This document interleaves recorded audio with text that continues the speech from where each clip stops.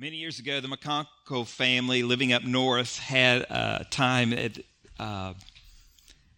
their family was going to gather. The problem was they were several states away, and this was in a time of travel where the best way was by train. So this family bought tickets, got on the train, and began a journey from the Midwest, upper northern Midwest, traveled down into the South, and were heading towards their family gathering. And when they were pulling up on an area of the region in the southern states, they were kind of busy doing their thing, and the mother looked out the window and was amazed, and she quickly grabbed her husband's attention and pointed at the window.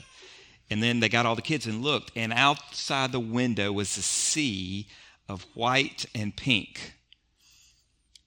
It was a part of the region where it was a huge peach orchard. And that time of the year, it was in full bloom. And there was said in that area there was over 100,000 peach trees. And even the kids were amazed, and they watched as the train was driving around that huge amount of land and property. And as it went around to the other side, they hit where the wind was blowing through that orchard. And as the train into that path of that wind, it filled the train car with the aroma of that orchard. And so then they smelled and they saw beauty. Now, if the train had come 3 months earlier, it would have been a very different look. It would have been gray and gloom, and it had been gnarled, leafless branches jutting out in all different directions. But as we know, inside those peach trees was the hope of life, and it springs forth each season in the spring. Same for us as believers. We have hope and joy in Christ Jesus. Amen?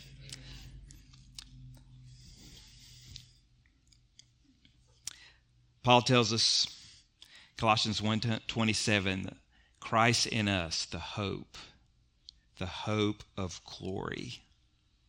Let's pray. Father, we just pray that in this moment, that as we unpack the word, that you will just continue to move in our hearts, that you'll encourage us, that you'll convict us, that you'll draw us towards you. And Lord, that we can give glory to you, the great beauty of that day when there was an empty tomb on Sunday.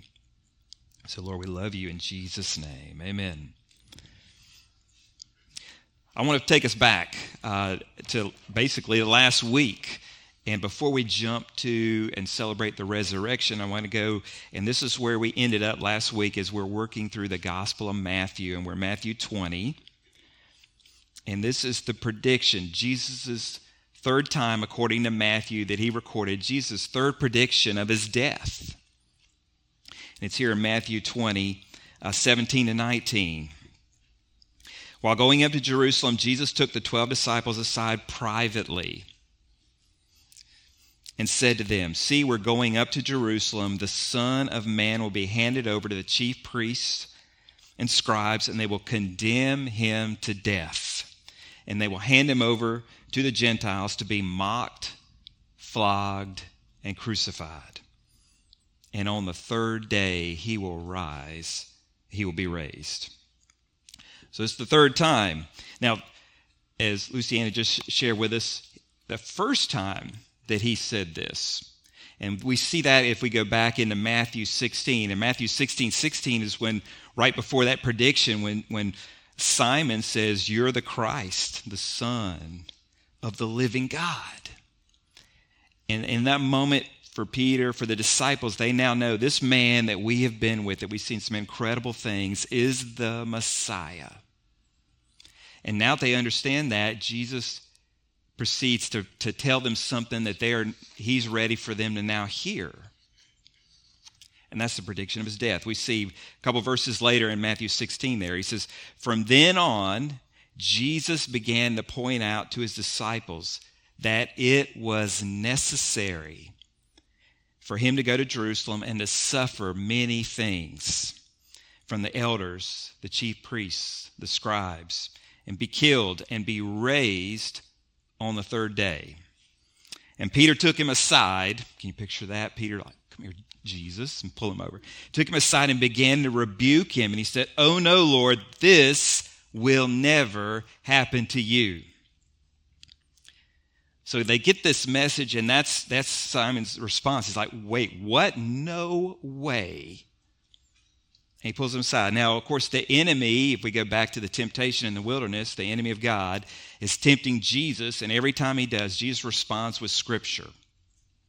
And then finally, the enemy has to leave him because Jesus is not going to turn away from God's plan.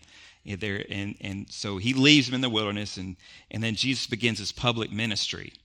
But I wonder in this moment where it's kind of that echo that the enemy wants Jesus to not follow through and not do what God's plan is. And here Peter's actually kind of on that same plan. Don't do that, Jesus. Not you, but that's part of Jesus' plan. That's part of his purpose of being here, being among us. Second time that Jesus predicts his death is in Matthew 17. And it's in verses 22 and 23. He says, "As they were gathering together in Galilee, Jesus told them, 'The Son of Man is to be betrayed into the hands of men, and they will kill him, and on the third day he'll be raised up.' And they were deeply distressed." Now the disciples, they're like, "Okay, wait a minute. Jesus said this before, now we're hearing it again." So it goes from that shock to now it's like, okay, he's talking about dying again.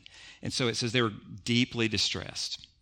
So they're certainly focusing on Jesus talking about the dying part. They're missing that be raised part. But that's on the second prediction.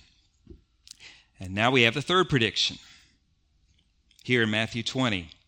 While they were going up to Jerusalem, Jesus took the 12 disciples aside privately and said to them on the way. So they're traveling to Jerusalem, and it says they were going up. And that's where Jerusalem was, situated there on Mount Zion.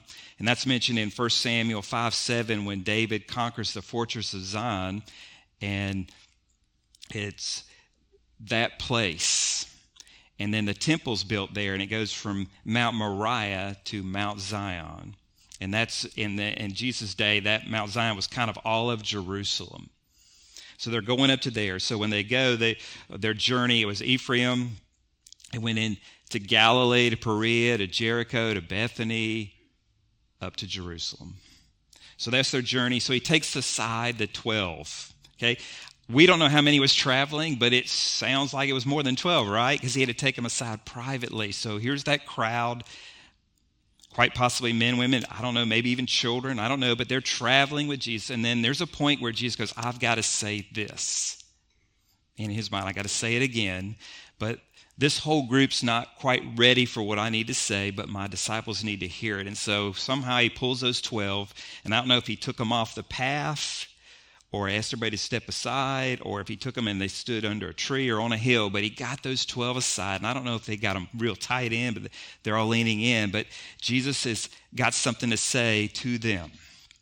So I can imagine as if they're traveling and just kind of, we're going to have a huddle here. And so the 12 go up, and they're, at this point, they've seen incredible things. They've heard Jesus teach. And so when Jesus speaks, you need to listen. And so they lean in.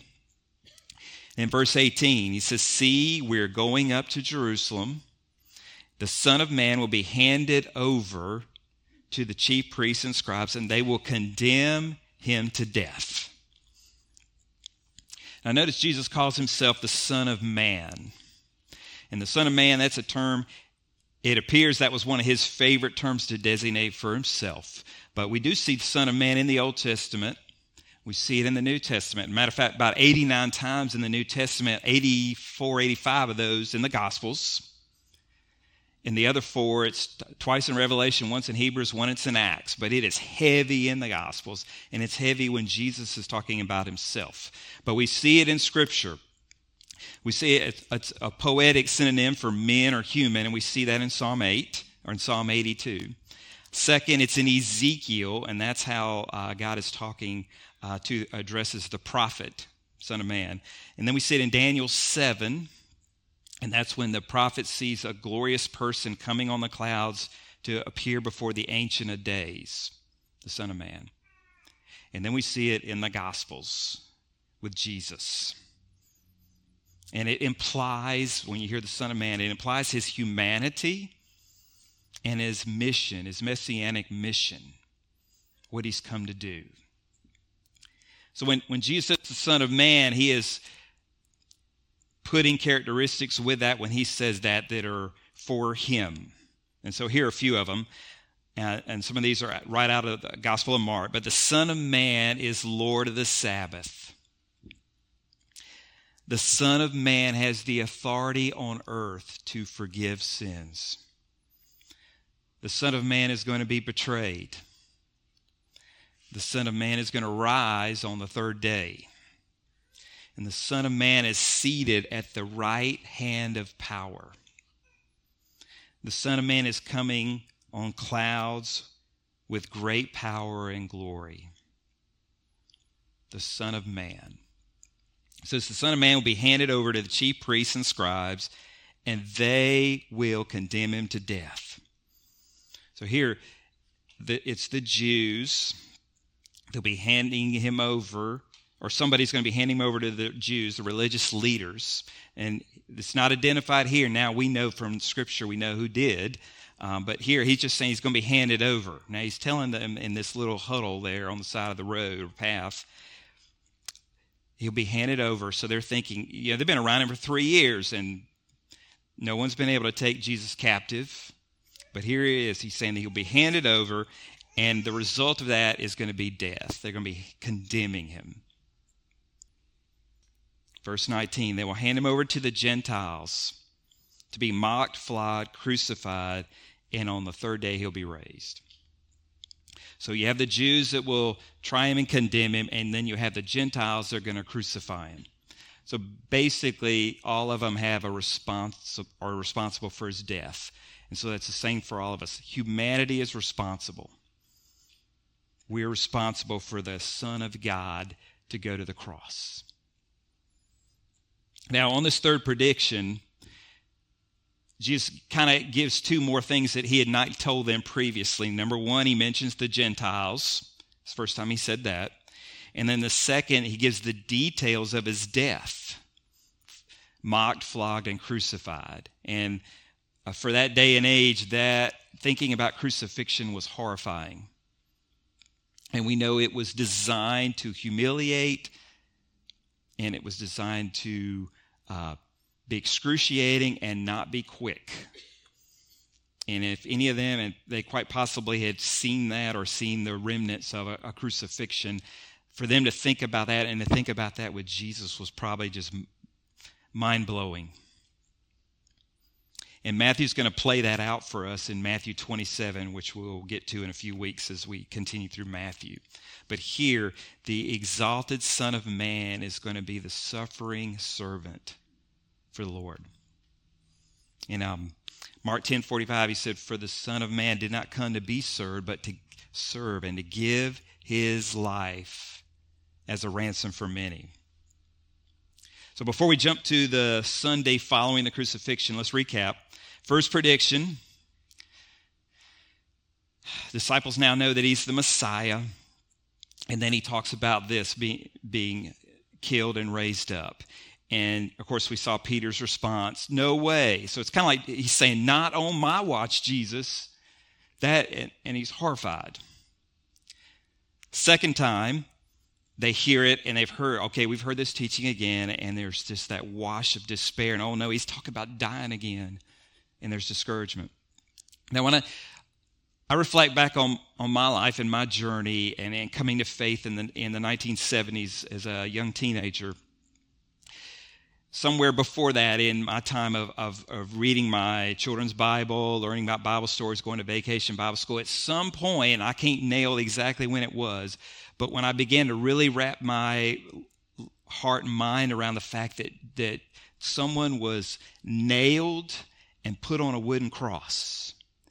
And as I began to kind of think, what is that like? And it horrified me. And to think, what kind of pain is that? And then as I began to kind of think that through, then it became and it was humbling, and it was, It's discouraging to think, oh my goodness, somebody had to do that. Jesus had to do that. Now, we'll pick it up as we continue through Matthew. I haven't read it today, but right after this third prediction, if you read ahead, you'll see it. What do they do after they hear this for the third time? Very, very shortly thereafter, they're what? They're thinking about the kingdom and position and power and where am I going to be in all this, and that kind of self-glory. So now they've heard this, they've heard it, but now it's like, yeah, we've heard that, and that's where they are. And so when I think about that, probably for maybe most, if not all of us in here, we've heard this story. And we hear the story of the resurrection, the crucifixion, resurrection, every spring. And probably multiple times during the year as we're in the text, as we're in the Word of God. Let us not be to the point where we kind of, whoa, yep, he rose from the dead, all right, and we're kind of slide into life. No, I think it's good for us to really meditate and think upon and prayerfully be mindful of what Jesus did that Friday. Hear the Son of Man. And he came and he lived among us and he taught and he did miracles. He confirmed that he was the Messiah. And he was without sin, didn't sin in thought, in word, or action. The perfect Lamb of God. And he went to the cross. It was part of God's plan, but he went so that sinful men could be forgiven if we repent and trust Christ. God had a plan all the way back. We can see it all the way to Genesis.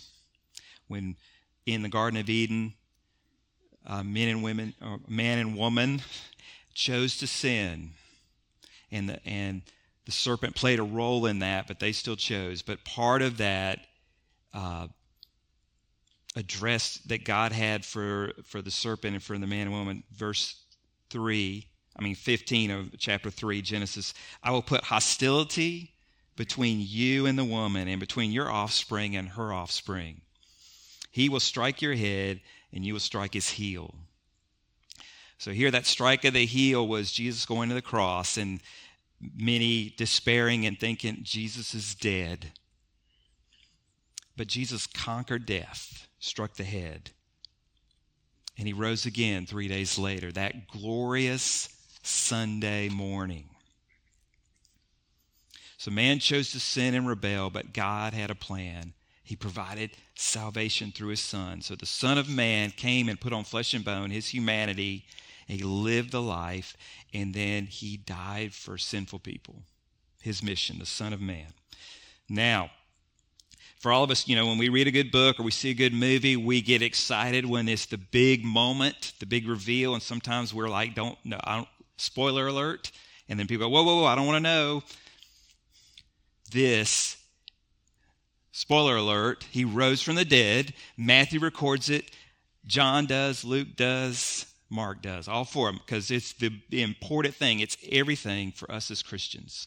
Matthew 28 says it like this, and Luciana's read it just a minute ago, but let's read it again. After the Sabbath, at the first day of the week was dawning, Mary Magdalene and the other Mary went to view the tomb. There was a violent earthquake because an angel of the Lord descended from heaven and approached the tomb. He rolled back the stone and was sitting on it. His appearance was like lightning, and his clothing was white as snow. The guards were so shaken by fear of him that they became like dead men. And the angel told the women, "Don't be afraid, because I know you're looking for Jesus who was crucified. He is not here, for he has risen." Isn't that wonderful? He is risen.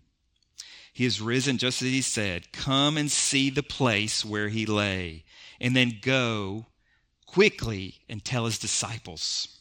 He has risen from the dead, and indeed he is going ahead of you to Galilee, and you will see him there.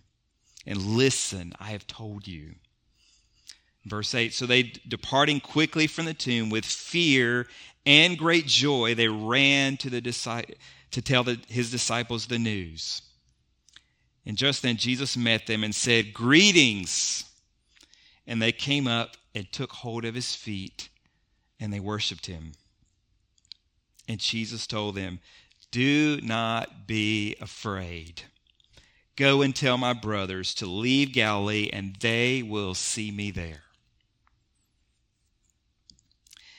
Jesus rose from the grave. He is just as alive today as in that moment that Sunday morning when he rose and walked out of that tomb. Just as alive and will be forevermore. And he promised that he will come back. And he will. So in our sin and our rebellion, and all that is before a holy, pure, timeless, all-powerful, all-knowing, eternal God. And that God held nothing back. He sent his only Son so that we could be forgiven. We could be forgiven of all our sin and go from being an enemy to being one of God's own, one of God's sons, one of God's daughters. So we're going to put some verses on the screen. What I want us to do, we're going to read them together, and these are out of Romans. And we don't have to say like here. We'll just read the text. We won't read the Romans 3:23, but let's read it together, these verses, okay? So start with me. For all have sinned and fall short of the glory of God. For the wages of sin is death, but the gift of God is eternal life in Christ Jesus our Lord. But God proves his own love for us in that while we were still sinners, Christ died for us. If you confess with your mouth Jesus is Lord and believe in your heart that God raised him from the dead, you will be saved. One believes with the heart, resulting in righteousness, and one confesses with the mouth, resulting in salvation. For the scripture says, everyone who believes on him will not be put to shame, since there is no distinction between Jews and Greek, because the same Lord of all richly blesses all who call on him. Amen. So most of us know the story, April 14th, 1912. It's when the Titanic hit the iceberg there in the cold, dark North Atlantic shortly before midnight. So within the first hour of that happening, most of the passengers kind of went about their normal activities, or they went back to bed or whatever. But that's kind of for that time frame that initially that's how they responded, even when some of the crew began to say, look, you need to get on the lifeboat. And at first, some of them were like, you're crazy. Why do that? And they're thinking, we're on this huge, luxurious ocean liner. Why get into a little wooden boat and be cast out into that dark sea? And a lot of them were like, no. And at some point, the request by the crew became demands. Get in the lifeboat. And still some were critical and got angry and were like, how dare you demand something like that of us?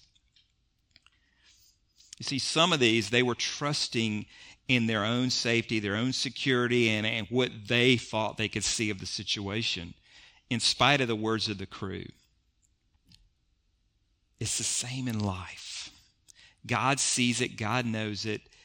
As people, we need forgiveness, and we need to repent and trust Christ, not trust in ourselves or in our safety or our homes or our money, not trust in those things, but we need to trust in Christ and Christ alone and respond. In 1 John 1:9, it says, if we confess our sins, he is faithful and just, forgive us our sins and to cleanse us from all unrighteousness. So for me in the 1970s, after all that wrestling about the cross and Jesus having to go through that, it finally clicked for me. And I repented and trusted Christ and got to be baptized and be now no longer an enemy of God, but be one of God's children. And he has been faithful ever since. Many of you have a similar testimony. You're in the faith. You've been forgiven because of Christ, and now you're living for him. And as Casey said earlier, let us live and let us share that good news. And let's give glory to our great heavenly Father. Some of you may be here. You found yourself in here today, and it's clicking for you now. And so I would say, in effect, get in a lifeboat. Trust Christ. Repent of your sin and turn and trust him. And be forgiven. And I would rejoice with you if you would do that. And so in just a little bit, I'm going to be up here. I know Darren will be close by. If you need to talk to somebody or you need to say, hey, I'm doing this, then share it with somebody. And we would love to rejoice and celebrate with you and begin to walk with you in this journey. Because that's part of what we do as life together as a church family, is we're doing life together in Christ until he calls us home or until he returns, if we're still alive. So in just a minute, I'm gonna close with an illustration, but I'm gonna ask the band if you guys will come up, and those who are going to lead us in Lord's Supper, if you'll go ahead and come up. So either side of the room, we have set up for the Lord's Supper. We do this every week, and this is for us to reflect and remember what happened on Friday. And the bread represents his body broken for us. The juice represents his blood that was spilled for us so that we can be forgiven. So I want to encourage you as a believer, the next step for you in these next few moments is kind of working through your life, this past week, whatever, but walk through it. And if there's anything that comes to mind that Lord says, you need to share that with me and be transparent and confess that, then do that. And what you're doing when you do that as a Christian is you're restoring your fellowship. And as you restore that fellowship and in that moment, and when you feel, okay, I've confessed, my fellowship's been restored, even the sins I'm not even aware of, I've confessed that. Then come and get some bread and juice and reflect on that Friday and give thanks to the Lord. This is for believers. After you do that, and when you get back to your seat and you join in the singing, then reflect on Sunday and an empty grave and a risen Lord. Many years ago, England and France were at war. Wellington was leading the English. And this is back long before radios and Morse code and all this. So they would have to either by mouth or some way signal messages. And so after the battle, they sent a sailing ship to go back to England with a message. And so as it came in up to the coast, and there's a man on the Winchester Cathedral roof, and he sees the ship, and he begins to look, trying to see, and he sees their flagging with the flags spelling out a message. And so he begins to take note, because his mission now, once he gets the messages, he turns and begins to flag. And then that down the way, they receive it, and then they turn it, and it goes on and on and on until it gets to London, the message. And so as he's watching, he gets the message, takes note, he turns to do it, and he spells out the word Wellington defeated. A fog rolls in. And so the next one goes, okay, Wellington defeated, Wellington defeated, Wellington defeated, Wellington defeated, all the way to London. And when London gets the message, and then the whole country is like, oh no, we've been defeated. And fear and despair cover the land. But then the fog lifts, and the gentleman on the west, on the cathedral, Winchester, I think that's what, he begins to signal. And the guy's looking, and he goes, oh, he's still signaling, and he watches, and he sees. It says, Wellington defeated the enemy. Folks, the fog is on Saturday, but it lifts. Jesus defeated the enemy. Let's stand together. Oh God, we give our humble thanks to you for sending your only Son. And that Jesus willingly went to the cross, gave his life. But hell and death were defeated by the perfect Lamb of God. Lord, thank you for sending Jesus. Lord, we pray that in these moments that we'll reflect on our relationship, our fellowship with you. And Lord, that you would be honored, that you'd be glorified. Lord, pray that as believers, even as we celebrate in this moment, that we would leave this place and tell those that we live near, work with, go to school with, that we would point them to this wonderful, great news to be forgiven and to be in your family. So, Lord, we thank you. Pray that you'll remind us of the sacrifice as we take the Lord's Supper. And then as we stand and sing, that we celebrate the resurrection. In Jesus' name we pray. Amen.